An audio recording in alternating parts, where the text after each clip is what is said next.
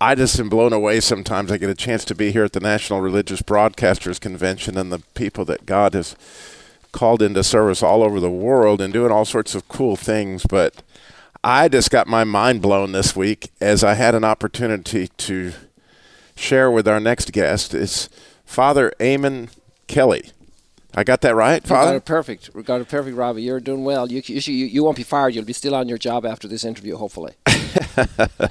And one of the really amazing things that's here at this particular convention is this exhibition of what people would get if they went to the Holy Land to see sort of a synagogue that's been restored and a church, and it's called Magdalena. Can you kind of give our listeners a sense of where you work every day? Okay, so most of my work is actually in Jerusalem, and I run the Vatican guest house called Notre Dame of Jerusalem, and this is a beautiful place for 280 people, and we have about 30% Protestant visitors and who stay overnight with us, and we have beautiful restaurants. We have Greek Orthodox coming, Russian Orthodox, we have Armenians, we have Jews for Shabbat, we have Muslims for NGO meetings. We have the whole world. It's like Noah's Ark. And so we thought we would do something like this in Galilee, so I also work in Galilee, and the place is called Magdala.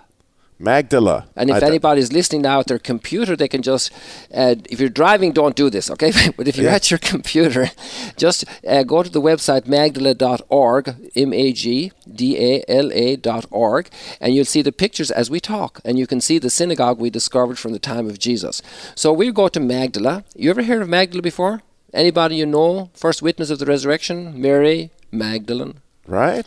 So this is her town, and Providence took us there, and we found a beautiful piece of land, actually 4 different pieces. Providence also made that possible. That's pretty unusual to be able to get 4 contiguous pieces.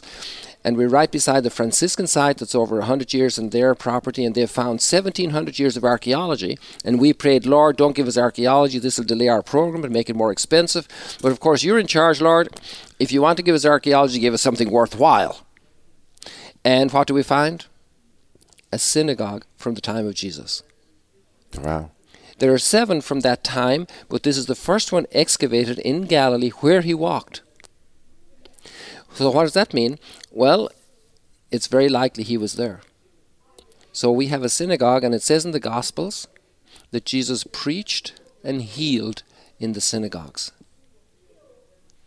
And now you guys have restored that. And actually, what I got to see here at the NRB is they have a stone.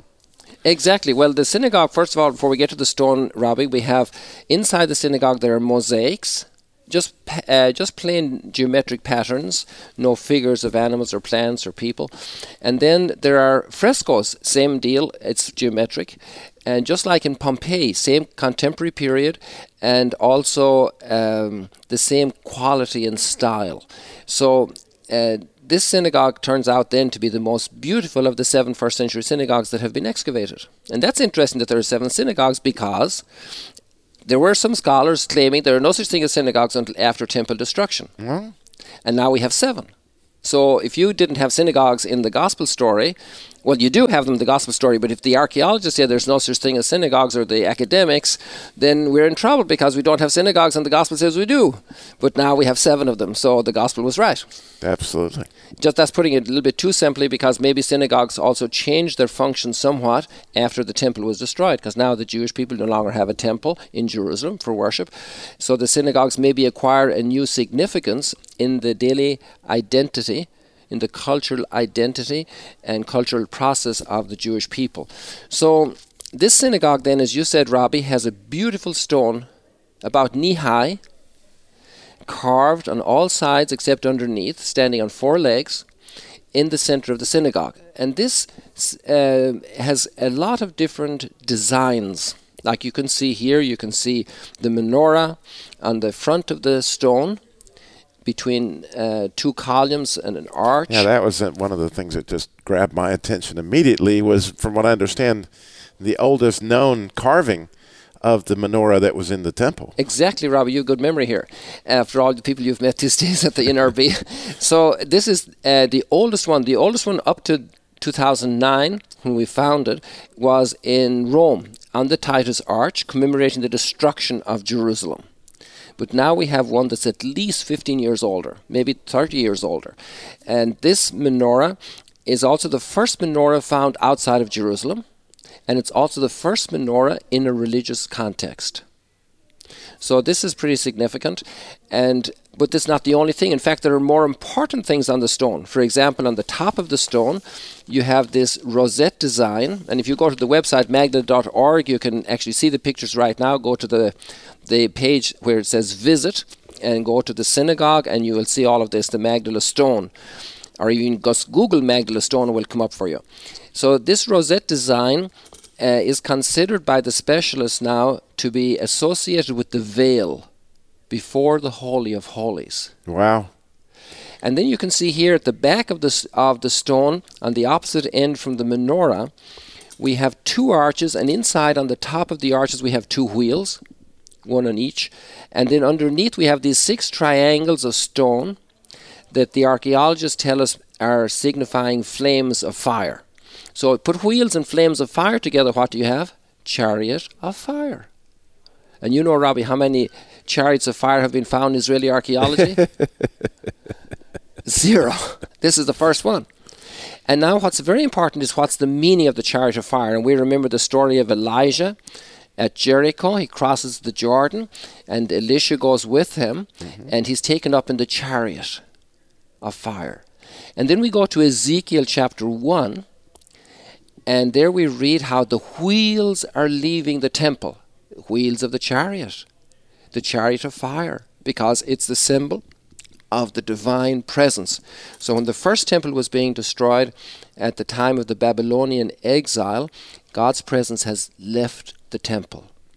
So the chariot of fire then is of extraordinary significance, and actually what it really means here, according to the specialists now who are speaking up about this, is that we have the menorah, which is before the space where the Holy of Holies, the veil before the Holy of Holies, and the chariot of fire inside the Holy of Holies, the divine presence inside the Holy of Holies. So this is an extraordinary composition of ideas. And here's and unfortunately, we've run. I mean, you could see the Father has a passion for this. It's unbelievable. We didn't have all that much time to get to this today, but I want you to think with me a minute about that moment with Elisha and Elijah, depending on how you say their names, which I've always found very fascinating to hear how different people pronounce those two different names of those two particular prophets. But in both cases, as the men passed away, there were people standing by quoting, saying, "The horses and chariots of Israel. Lord, the horses and chariots of Israel." Well, those are a place where you can go. You can go visit this magnificent Magdala, and also in Jerusalem. You go to their website, find out. You can go on an adventure to see the real thing. I got to see the copy that was here at the NRB, but you can go to Israel and see the real thing. And when you get there, you get to meet one of the characters of Israel that I've discovered. It's Father Kelly. And be careful when you're shaking his hand, because it moves all over the place. But Father Kelly, what a joy it is to have you on today, and to just give our listeners a taste I appreciate you of what they would discover were they to visit you there in Magdala. Well, it's not about visiting me, folks. Please come and walk where Jesus walked, and in Magdala you can walk where Jesus taught. It's the crossroads of Jewish and Christian history. There we have a synagogue from the time of Jesus. Jesus himself probably visited. For sure, his disciples. But see, part of it is to see you. Because I'll tell you why. I was down at that exhibit. I bet I studied that stone for the better part of 45 minutes. Wow. And I looked at it, and I looked at it, and I looked at it. And I thought about it, and I prayed about it, and a lot of things. And then you come up here and in 5 minutes share with me so much more that I could have been enjoying had I known.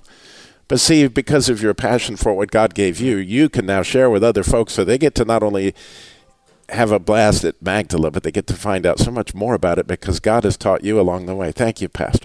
Father, so much for being with us today. God bless you, Robbie. God bless you. We didn't talk at all about the Duke and Altum. We didn't, but we will the next time when you come on my show live. Okay, God bless you. Thank you.